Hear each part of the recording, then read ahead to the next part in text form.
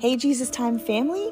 Welcome back to Jesus Time, where we talk about what Jesus tells us in our times with Him. And you guys, I'm over the moon because I have such a special guest. I know that you are not in her presence, but I guarantee you there is fire in this woman. There is a beautiful, holy fire and humor and warmth and love, and I could go on, but we are here to talk about what Jesus tells us. So I'm going to go ahead and introduce her and have her tell us a little bit about herself. And she does have a couple of kiddos that are napping. So if she needs to excuse herself to take care of that, we're going to be okay with it because this is real life. So Caroline, welcome. Tell us a little bit about who you are and your season of life. Oh, thank you. I love sitting with Gisela and having coffee. It just brings such joy to my heart. So I'm Caroline Freeman, and I have two boys, Samuel and Charlie, who are 4 and 3, and they are a really fun handful. And we are in just a full season. Our lives are full, and we're excited about this next year. We've had a lot of grief over the last year of friends and friends of friends just unexpectedly passing away, friends unexpectedly having cancer, and just lots of difficulties there. So grief has been a big thing for us to be intentional in processing, and intentional in processing it with the Lord, and learning how that looks as life continues, as the ball keeps rolling, and you have to keep. And you want to process those things in a healthy way. Yeah. So my big thing right now is I just finished this study in the book of Habakkuk, written by this company called Daily Grace, and I highly recommend it. It's been fantastic. It's called Even If. It's the study of Habakkuk, and there's so much to learn here. So Habakkuk was one of the prophets of the Lord, and he was calling out to God, just desperate for his help. Israel was in a terrible place. There was no justice, just corruption everywhere. And Habakkuk's calling out to God, do you see this? Can you help us? Can you save us from ourselves? And God says, yeah, I'm going to send the Babylonians. Here it comes. They're terrible. They're gonna hurt you real bad. And and Habakkuk's like, no, that's not what I meant. Aren't we even just a little bit more righteous than they are? And God says, well, hold on. Yes, the Babylonians are coming, but I have a vision for the future. I have a plan to ultimately save you. The Messiah is coming.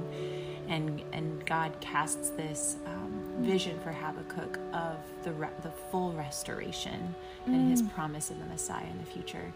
And Habakkuk ends, it's just a 3-chapter book. He ends his writings by saying, even if the things that I want to prosper right now and I don't see them prospering right now, I will praise you, God, because I trust you, and because you are my strength. You give me strength even when the things around me are not prospering. But one of the most beautiful things I read in here was in chapter 1, verse 12, as he's calling out to God, just the way he addresses God gives us such a good thing to hold on to and use in our own prayers. He says, "O Lord, my God, my Holy One, you who are eternal." And he calls God all of that before he goes into his complaint. The next words are, "Surely you don't plan to wipe us out." I love it.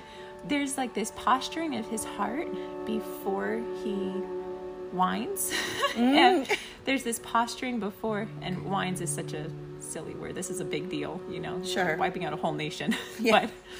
But just the posture that his heart takes before he makes his request is so beautiful. So when he says, "Oh Lord," he's calling God Yahweh. He's acknowledging God as his Messiah, and he's preaching to himself about the character of God. Before he even says his own words, he's reminding himself, this is who God says he is. He is Lord. He is supreme. He is the Messiah. He is the Savior. And then he calls him my God. There's this intimacy there, just this beautiful, personal, intimate connection. It is his God.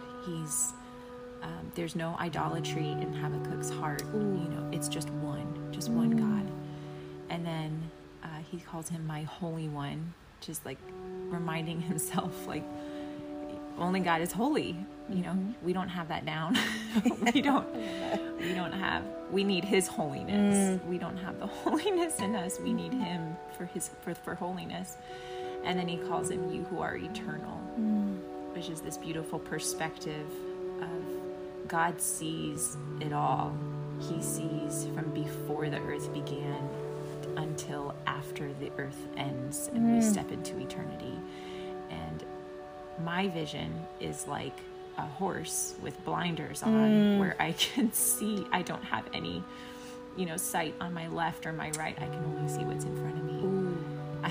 I'm the short-sighted or nearsighted horse with blinders, and God can see everything. And so, I love that. In calling God those names, he's posturing his heart to remember the character of God, to remember what he knows is true and steadfast and solid.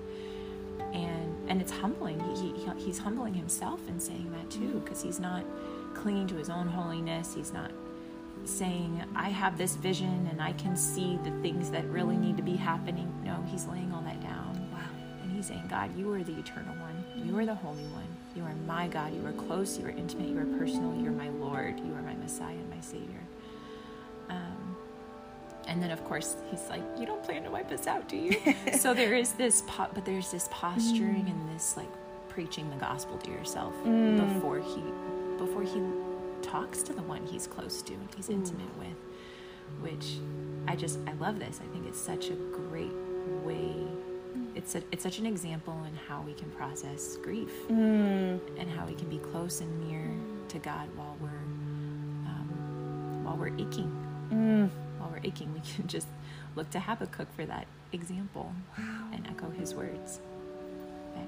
That is so beautiful. Caroline, thank you so much for that. Gosh, I love hearing how real Jesus is to my friends in their Jesus time.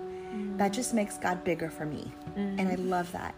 And so how has this Jesus time helped you personally process all that grief?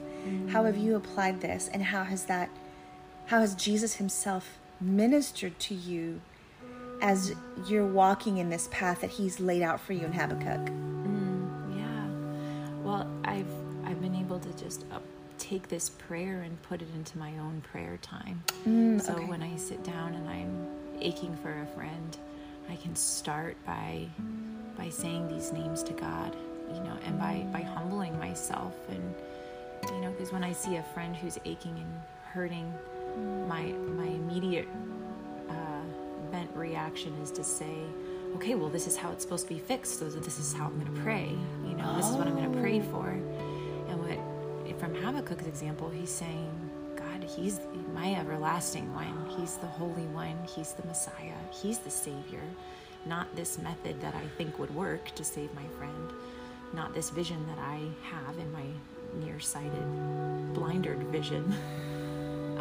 And so the first thing is taking that posture of humility and saying to God who he is for my sake, to remind my heart this is who God is. And then like Habakkuk too, like giving God my request, after I've postured myself of, Lord, you are the everlasting one, you are the eternal one, you are my God, you are near, you are close, you are my Savior, you are my friend's Savior. And then giving him my request, but this is really hard, and this is really hard, not but. Okay. And so I'm still working on it. Yeah, sure.